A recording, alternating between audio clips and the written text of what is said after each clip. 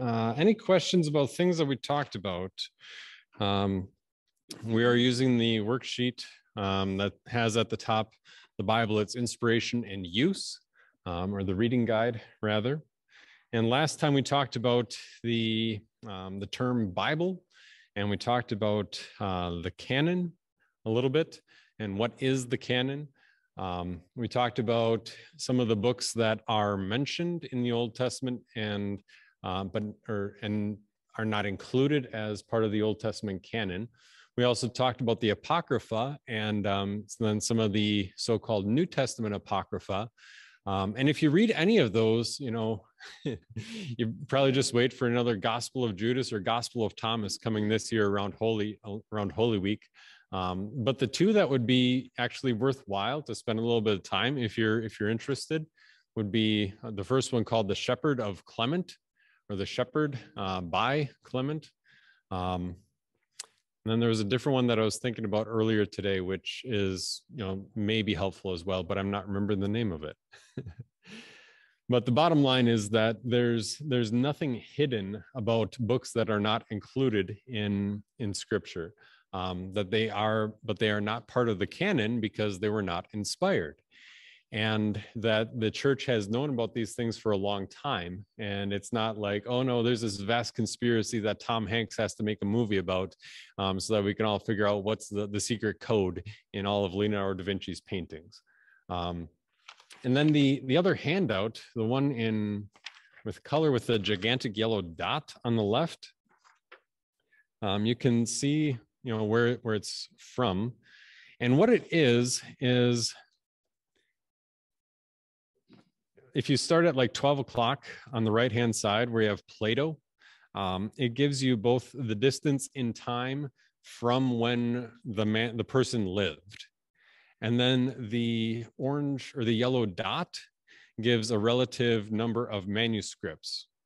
And then there's a number outside of that. So you see Plato, that the oldest manuscript we have of Plato is from roughly 1400 years after the fact. And there are 7 of them in total. So Plato, like the Republic, the Apology, it's like if second year of Greek, you're going to read Plato. And you work your way around. Herodotus, the father of history, his comes 1300 years after he lived. And there are 8. Thucydides and his account of the Peloponnesian War, another 8 manuscripts. Aristophanes wrote a number of plays that were comedies. There are 10 of them. Tacitus, another historian, he's a Roman, and we have 20 copies or 20 of his manuscripts in various forms or various condition, if you will, and roughly 1,000 years afterward. Sophocles, another philosopher, I think. We actually have a lot of his writing, 193 manuscripts or fragments of manuscripts. Homer, you can tell that Homer was very influential on the Greek language. That's at like 3 o'clock as you're working your way around. We have 643 manuscripts or manuscript fragments from Homer. And as early as 500 years after he lived. Work your way around Aristotle, 49 manuscripts. Caesar, like Julius Caesar, and Caesar's Gallic Wars. So his account of his wars in France are, again, like 2nd or 3rd year Latin is foundational there.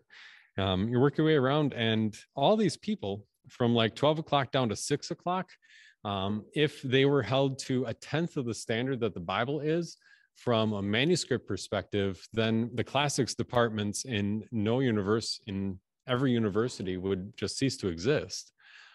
Because there on the left hand is the number of New Testament manuscripts, approximately 24,000 manuscripts or manuscript fragments dating back to as soon as 40 years after the first one was written.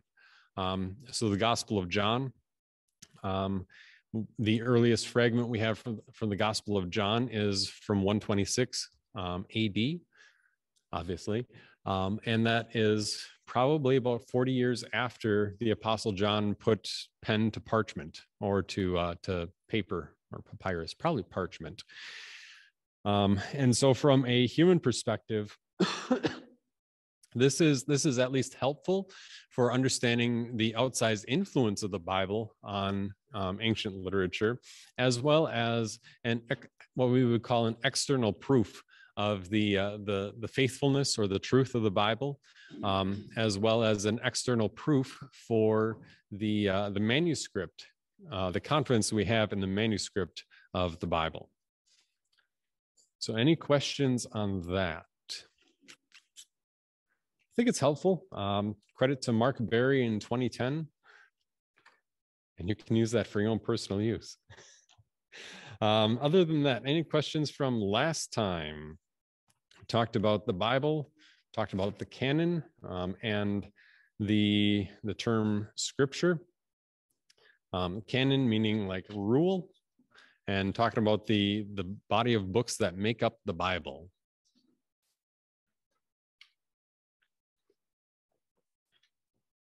Yeah, I should have stapled these or had them in order or something. I thought they'd have more page numbers to it. Then I think we left off talking about the Variata and textual criticism. So the Variata, talking about well, I guess from your own memory banks or from what you read, what are the Variata? Yeah, excellent. So yeah, the Variata are differences between the text of the manuscript of different manuscripts, such as comparing one to the other, and trying to figure out or discern which is the more reliable manuscript and which is possibly the original text from what we have. And we did talk a little bit about the different types of the variations, some of them being like a variation of ear. So if you've got somebody this would happen more often in the monastery, where you have somebody kind of dictating and then a whole room of 12 to 15 men transcribing what you're dictating. There are some words that might sound the same based on your pronunciation. Like in our schooling system, we say Greek with a German accent, which is kind of strange. That in German, when you put the E and the U together, it makes an oi sound. And that's kind of the way that we pronounce our Greek as well, where the rest of the world would say paiduo. We in our school say paidoyo. And so there might be some of those things like that where the different vowel sounds might lead you to write a different word.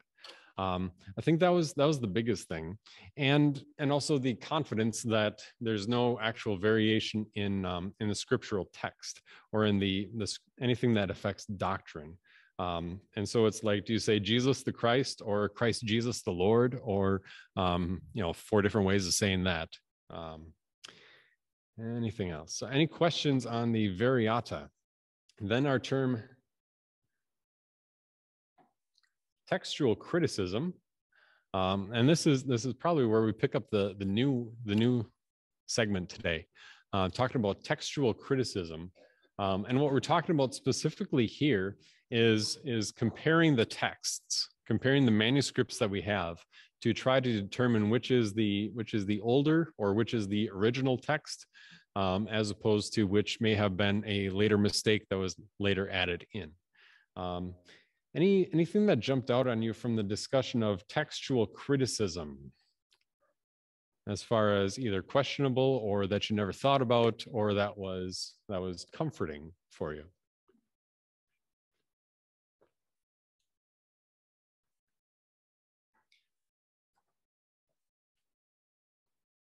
I think part of it is that we've got both a very wide selection of Greek manuscripts as well as early translations. And so between all the manuscript evidence that we have, it's fairly straightforward to say, well, this particular manuscript writing was both early and widespread, or this particular error is something that only crops up in Alexandria and the manuscripts from Egypt, or something like that. As far as textual criticism, where it shows up in your Bible, an example might be Mark chapter 7. And there in the footnotes of Mark chapter 7, where Jesus is talking about, washing and ceremonial washing. And then the footnote, maybe it says cups, pitchers, and kettles, that they would wash their cups, pitchers, and kettles. And then down in the footnote, it might say, or pitchers, kettles, and dining couches. and that's kind of helpful to give us some insight. As far as, which one was original, it's almost a coin flip, but it's a lot simpler to say you're going to accidentally say cups, pitchers, and kettles when somebody else was saying pitchers, kettles, and dining couches. But where that one comes up most often is in the discussion of baptism and how do you apply water to someone, as further proof that the verb baptizo just means to put water on something. Like if you spill your grape juice on the floor at home, you're going to baptizo that section of the floor. If you spill it on your couch, you're going to baptizo that section of the couch. You're not going to drag it down to the river and baptizo it by immersion. And the fact that that variation exists is helpful to demonstrate that the people who spoke and wrote Greek at the time knew that the word baptizo did not mean to fully immerse underwater. That doesn't really come up in Lutheran circles, but the minute you step outside of Lutheran circles, like, this last summer, we were at a friend's house and they were hosting church that day and they had a baptism that day. And here's this guy spouting completely inaccurate things about baptism as well as Greek. But I guess I could have been rude and spoken up, but I didn't. And what he said was baptizo, the Greek word here means to immerse. I mean, from the text of the Bible itself, we can see that variant shows us that they understood it. It isn't just to immerse, because if you immerse your couch from home, you're going to ruin the thing. Other variants, the other major textual criticism questions would be in the Gospel of John, in like John chapter 9, when you've got that part about the woman who is found in adultery, and they brought in the woman before Jesus. Apparently they let the guy go. But then they asked Jesus, what should we do? That section is usually set off as, it's got very early manuscript evidence, but it probably doesn't belong in the Gospel of John. It probably belongs maybe in the Gospel of Luke or in something else that we don't know exactly where it fits. And then the last major textual question would be the very ending of the Gospel of Mark. And that does the Gospel of Mark end with Christ's command at the ascension, or does it go on to say a little bit more after that? And all of those are, the first one from Mark chapter 7, it's down in the footnote, in John 9, and at the end of the Gospel of Mark, it makes mention of it that, the most, in the NIV 1984, it said, the most reliable and earliest manuscripts do not have this section here. As far as, and in that respect, you're still depending on the NIV editors to determine what was the most reliable and the most ancient. And that's, I personally wouldn't always agree with them, but generally speaking, they're pretty good. And what you would also see from even those sections as like the most contested sections that we've got is that there's really nothing here that we don't have in the rest of Scripture. And so for that reason, like the very ending of the Gospel of Mark isn't included in the regular cycle of readings, just because anything that Jesus has to say there, we could read from elsewhere without, potentially stirring the pot and making people think and wonder about, can I trust my Bible? Well, yes, you can. It's just sometimes it's a question of where does this section really belong? That's an excellent question. The question is, why do we have the EHV Bible, and why is this important? The short answer is that Zondervan Publishing House owns the copyright to all the NIV. And so the first NIV came out in 1978. And then after about 6 years, in 1984, they came out with an update, because after you test it out for a few years and you find out some quirks, or maybe, that didn't quite sound well, or there's a better way of saying this. It's like the 1978 NIV says, "The Lord is my shepherd, I shall not want." or I shall lack nothing, rather. And the 1984 NIV says, "The Lord is my shepherd, I shall not be in want." So I shall lack nothing versus I shall not be in want is basically some of the updates for 1984. Around 2008 or 2009, Zondervan said that they would be publishing a new updated NIV in 2011, and that they would not allow any further printing of the 1984 version. And so the question for our publishing house at the time is, what are we going to use for our catechism materials and for the new hymnal that we would like to be publishing? And we talked to Zondervan, and Pastor Nass was the previous pastor here, and his dad did a lot of work with the committees that our synod had at the time. And so we talked to Zondervan, and they would let us keep printing like our People's Bible, which is it's just a section of scripture followed by commentary. And so they said we wouldn't have to update those. But if we want to produce something new, like we wanted a new catechism and updated hymnal, then we would need to either use the 2011 NIV or some other translation, or come out with our own. Was kind of the third option. And so then the scholars among us met with the translation committee who translated the NIV, both the old one and the new one, to kind of figure out their translation philosophy. And I use that term very loosely. That generally speaking, you've got a continuum between a good paraphrase versus a strictly very wooden, literal kind of a translation. So if I said, I'm going to the grocery store to get milk and eggs, a paraphrase might say, Pastor Hagen's going to the store. Very literal. Pastor Hagen will be driving to the store and purchasing milk and eggs in order to bring them home. And that generally speaking, we like to have something in the middle that reads at about a sixth grade reading level, however you define that. There are people who get doctorates in this stuff. And so, the reason that they pursued the EHV was the thinking that we've got enough scholars to kind of oversee the project, as well as enough pastors who are still sharp on their language, that we can put together 100 to 200 of these pastors and have them translate sections and put it together into a Bible.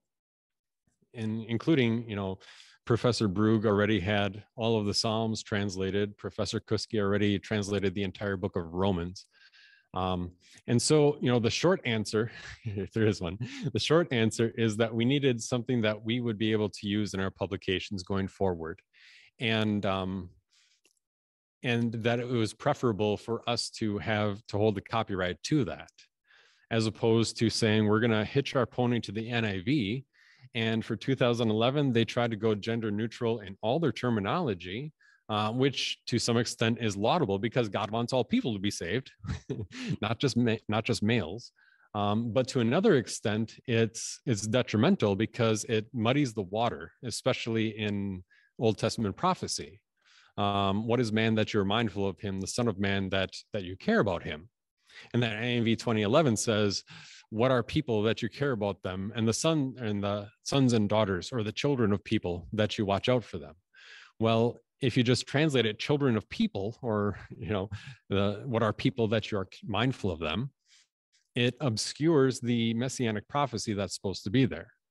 And so where we kind of ended up is that our translation philosophy, I guess, is we want to make it general where it can be general, or where it should be, like God wants all people to be saved. But that our default is to just let the words stand with whatever pronoun God chose to use there. And so and then we've got this Bible now that we use for, our publications. And that's about it. As far as me, I had the NIV.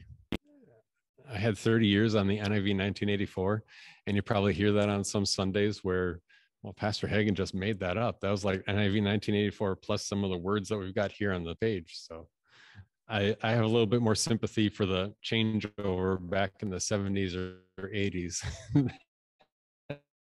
that was going on then. Yeah, please. Um, the short answer is that Zondervan sells books, and they knew that their choice on some of these translation questions would perhaps hamper sales if the NIV 1984 was still available for sale. And so they said, well, if you want the NIV is still the NIV, and if you want it, here it is, the 2011. It was, from my understanding, it was just a publishing decision to say we want to be able to sell the new translation, because they were the ones who invested all the money in the translation, and you got to realize some of that to remain afloat to the publishing house. Yeah, it was an update to the 1984. It wasn't an entirely fresh translation, but that some of the choices along the way were, questions that were debatable. And with every Bible, you kind of learn what the quirks are, and you teach from what you've got. But it's a little bit easier to teach from this when I know the quirks already. Because or I know why they translated that, because we all had basically the same professors. Yeah, that's a really good question. I think part of that is the next part that we're getting into about the doctrine of inspiration, and for that is at least a basic understanding of how does this work. That the word, as much as we love the King James, or my beat up red NIV that still goes with me everywhere, or the whatever version you prefer, that you can be confident that the words on the page are God's word because it's a faithful translation. And a faithful translation could choose any of a dozen to 24 different ways of translating something sometimes, because just the way that words are used. I think in it's the joke, what do you call somebody who speaks two languages, that they're bilingual, three languages that they're trilingual, one language they're American. Yeah. And that's part of the frustration also. Like we talked about translations when I was at St. Paul in Ottawa, and there was a city that lives and breathes in two languages. And so they're like, I get it. Why are we spending so much time on this? Pastor, you just took up 40 minutes of Bible class to talk about this. I'm like, yeah, I guess we had to, but now we can move on to something else. But that question of, how, I guess the basic question is, how can I be sure that my Bible is the word of God and that I should be trusting this thing? And if it's a faithful translation, then any translation will do. Like the New Living Translation is about as loose as I would get. Sometimes it captures words very well, and sometimes it's a little bit more of a paraphrase than you would prefer. But then you've got the Christian Standard Bible, the ESV, which reads very similar to the King James, the NIV, the NASB. There's a good probably 8 or 10 different translations. But all of them, if they're an actual translation, I'd stay away from a paraphrase. But if they're an actual translation, then you can say, yeah, this is the word of God. And that's where maybe a familiarity with your own Bible, not just like, I open it up and the Bible knows how to get to Matthew chapter 5, but a familiarity that says, I know what Matthew 5 is talking about, so let's look at it in this Bible or whatever Bible you prefer.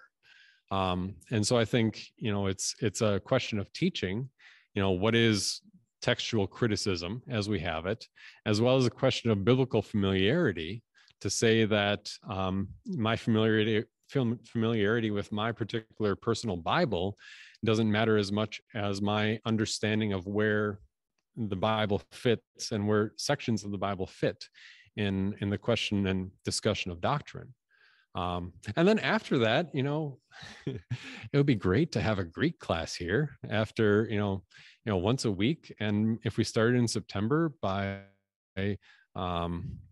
well, for sure by Easter, probably by Easter, we could be reading some longer sentences in Greek together. That Greek isn't just the purview of the pastors, but rather, this is a language that is accessible, even if it is more complex than most languages that other people tend to study. It's a lot simpler than Mandarin. Apparently, I I only had one class of Mandarin, and I said I've got enough other stuff to worry about right now. So on our screen there, we've got the 5 major translation centers of the early church, and these correspond to the 5 bishops or the 5 major centers of Christianity in the early church. Excuse me. Rome, Constantinople, Antioch in Syria, Jerusalem and Alexandria. And the other part of where this plays in is, if you're looking at the screen, 4 of the 5 are in the east. So in 1054, there's a major split between the west and the east. And so the west only has one of those major areas, one person kind of in charge. And then the east has 4. And it's, roughly 150 years after that split between the west and the east, where the guy at around 1200 AD. So that comes into play a little bit later. But as for right now, just talking about these places as places where there was a large quantity of manuscripts stored, as well as translations made at those places. Alexandria, you think of one of the 7 wonders of the world in the library at Alexandria as one example. Talking about textual criticism, what we mentioned here, that again, we're not talking about putting doctrines into dispute. And a modern translation, modern translations are different because of differing opinions. That generally speaking, there's an accepted set of manuscripts, and there's very little quarreling and quibbling about what the text of the scriptures actually should be and what it is that we're translating from. And the bottom line then for the church is that churches aren't thrown into division and confusion on the basis of what does the text actually say. There might be some further discussion on how do you translate it and then how do you apply it. But that's the fun part, I guess. and some of that discussion of how do you apply it is something that, why we still need people to be knowledgeable in the original languages. Verbal inspiration, unless there's any other questions on textual criticism and the variants or the canon.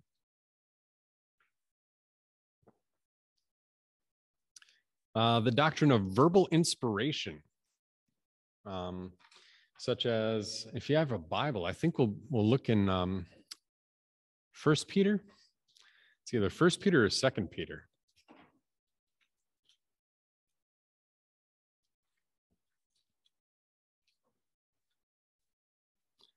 Oh, 2 Peter chapter 1.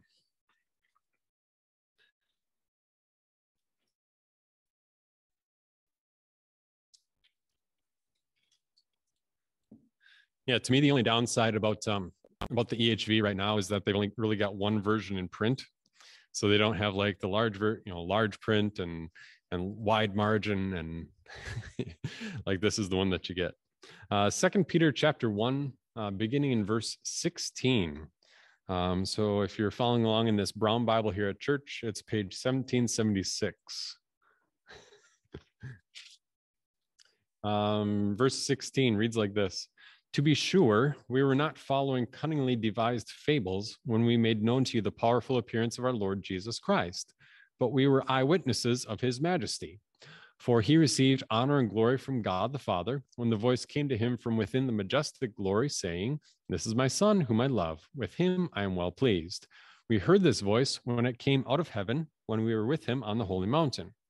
We also have the completely reliable prophetic word. You do well to pay attention to it, as to a lamp shining in a dark place, until the day dawns and the morning star rises in your hearts.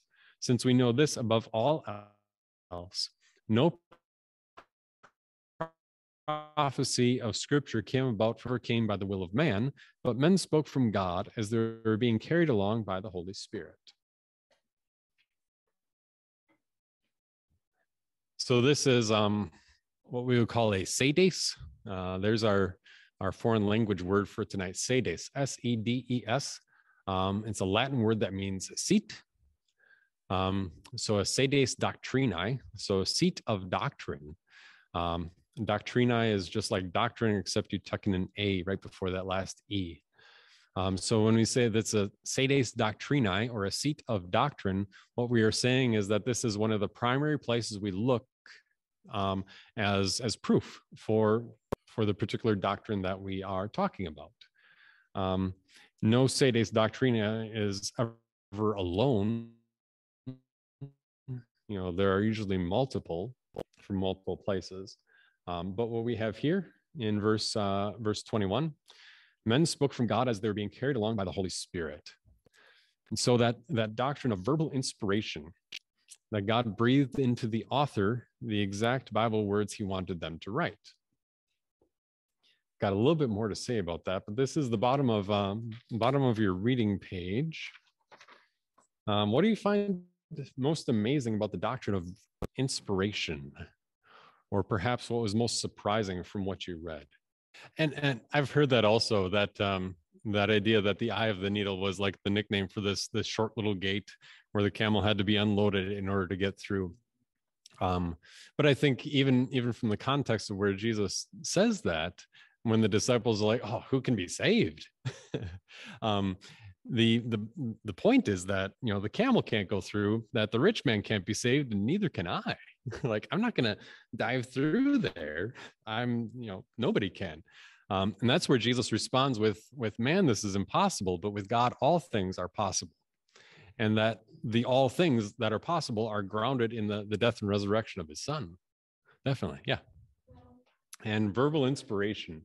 That the first thing we're talking about is that God gave the impulse to write. That, and you see this more often in the Old Testament prophets. The word of the Lord came to me, and that's even unique among religions, where, you know, maybe Joseph Smith or Muhammad has this, what he says is a terrifying vision, but he's never given really the command to write. But that, especially the Old Testament prophets, we see it most clearly that God gave them the impulse to write. And then secondly, that God worked through their natural abilities and vocabulary to communicate exactly what he wanted to say.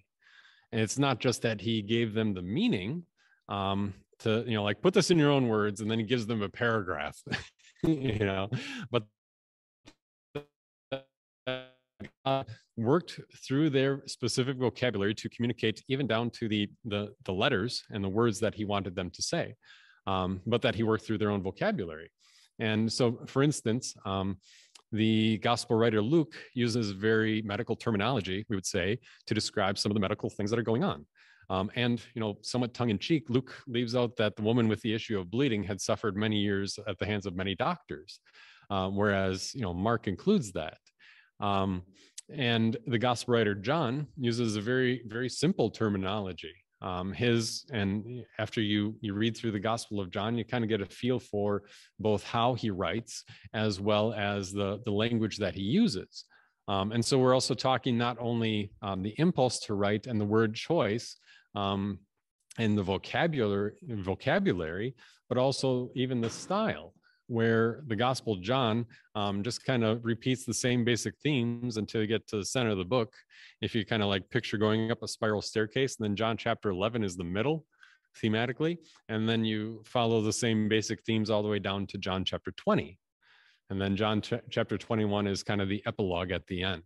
Whereas Luke writes in a very, very strict, you know, Greek kind of way. I think I mentioned this maybe once, that Luke starts out with a very convoluted sentence. Like the first 4 verses is all one sentence, where the first noun is at the start of it and the first verb that he's using is at the very end of it.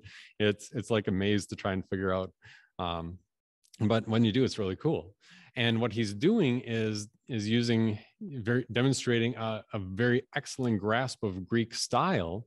But then after the first 4 verses, then he switches into a basic C spot run kind of Greek, is about the way that we put it. And he's more concerned with relaying the events accurately, as opposed to showing off that he knows all the flair of Greek style. So we've got the impulse, we've got the vocabulary, we've got the way that they say these words, and we also include that there is the possibility, and it doesn't discount inspiration, that they would do their own investigating, such as Luke makes note of at the beginning of Luke, that dear Theophilus, I sat down to write all this, and I investigated it.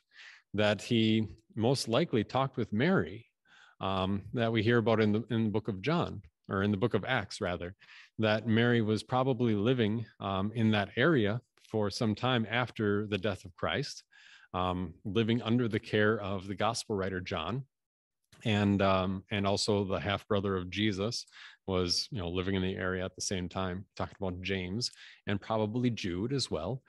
And the fact that Luke talked to her or interviewed her doesn't in any way diminish the reality of verbal inspiration, but that God instead chose to use that and include that Mary treasured up all these things and pondered them in her heart, or include a little bit about Jesus' mother and brothers showing up because they thought Jesus was crazy. Or, for instance, that it's possible, I guess, that Moses had some, previous journals or other writings that aren't in existence anymore. That was Luther's opinion, that he had a copy of like Abraham's journal or diary, but he didn't need those things.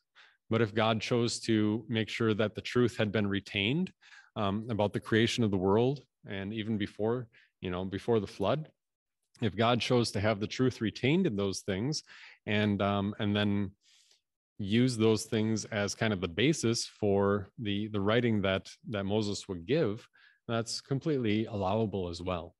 But I think where we really end up with talking about inspiration is that it's both the words on the page as well as the content or the meaning of those words. That we have specific promises to Scripture applying to both.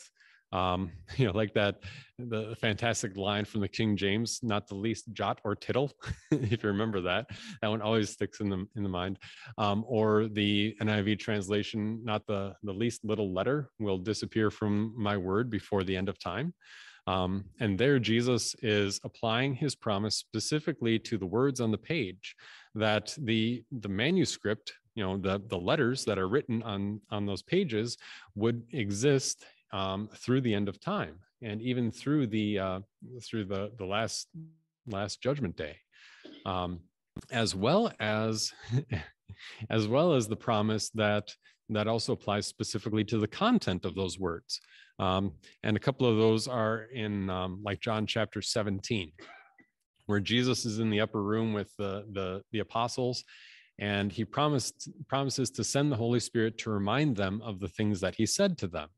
So, and that the Holy Spirit would remind them of everything that he had told them.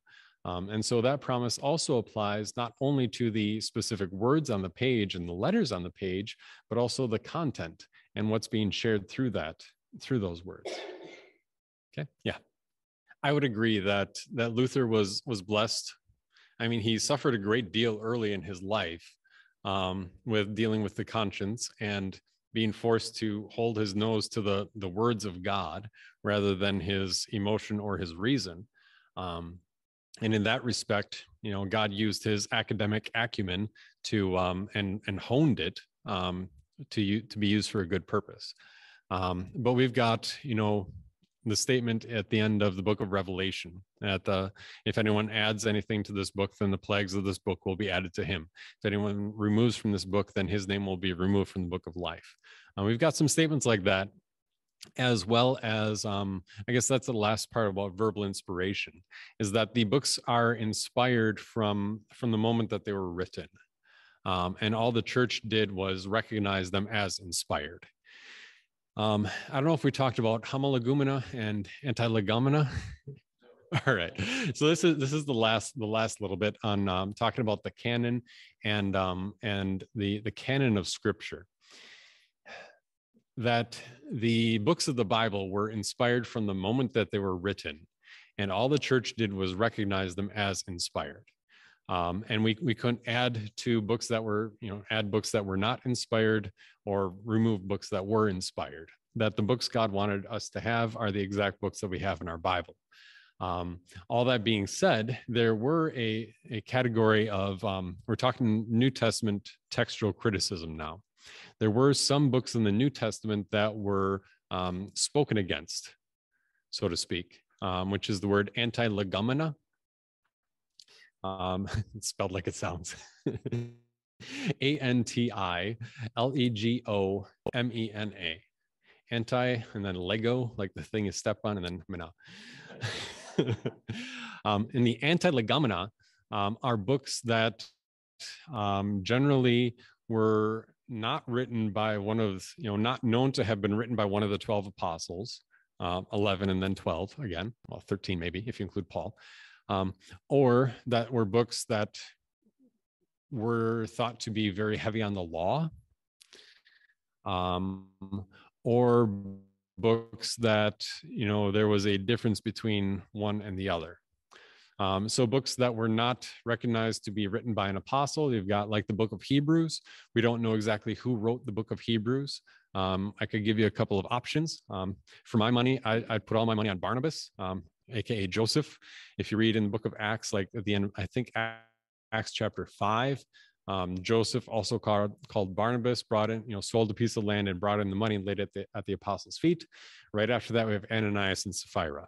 But that Barnabas is the one that would be my guess if I had to guess. Other options for the book of Hebrews include Priscilla and Aquila, Apollos or Silas or Paul. And nobody can really say one way or the other based on the evidence that we have. The book of Hebrews, we can be fairly certain it was written before 70 AD because the writer makes mention of the ongoing sacrifices at the temple. The temple was destroyed in 70 AD, so it couldn't be written after that.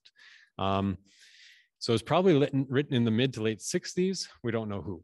So it was spoken against in that regard. Because they didn't know who wrote it. And so there was a little bit more question, like we need to pay a little bit closer attention to this one and see, and whether, wait and see if it stands the test of meeting up with the rest of Scripture. Book of James, written by the half brother of Jesus. There's so many Jameses and I forget which is which. Maybe I'll remember one of these times. But when you read the book of James, it was kind of spoken against as having, too much law and no real gospel content to it. And you read the book of James and, there's a little bit right at the beginning that, every good and perfect gift comes from above, from the Father of the heavenly lights. That might sound like a really good thing, but it's not, specifically gospel content.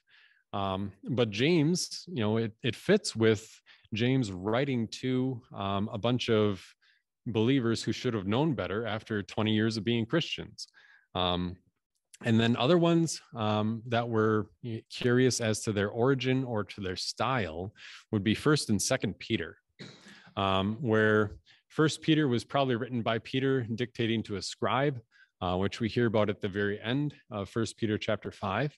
And 2nd Peter, I would say, it makes sense that 2nd Peter was written by Peter's own hand, and it's as rocky as anything. Like, is this actually Greek, or is he trying to make up his own new language here? And so there was some question as to where did this manuscript come from, and is it the same author that we have from 1st Peter? But I mean, comparing the two, you can see that the content between 1st Peter, 2nd Peter, and actually Jude are basically the same content, overlaid one over the other. They're basically identical in content. So those were the antilegomena. Jude and Revelation would be the last ones. because there was some curiosity as to if their content really belonged on par with the rest of Scripture.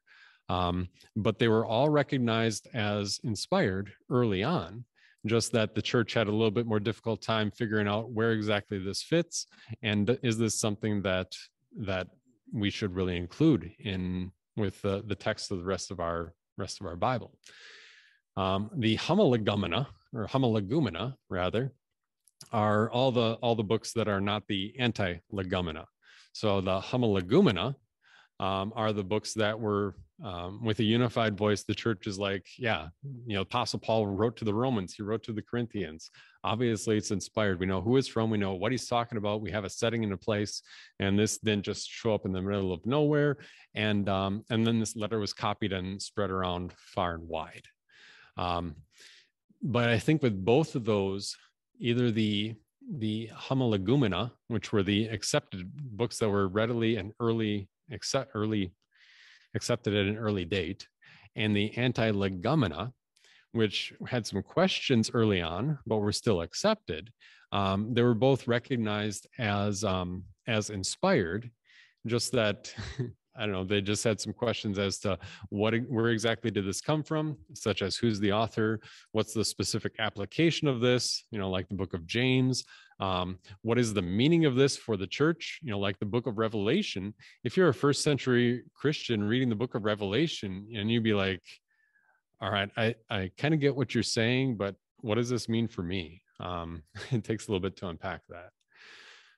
So I guess that's the last part that we kind of skip over, given that this is, it's not an introductory dogmatics text, but it's still, kind of aimed at a high school level dogmatics text.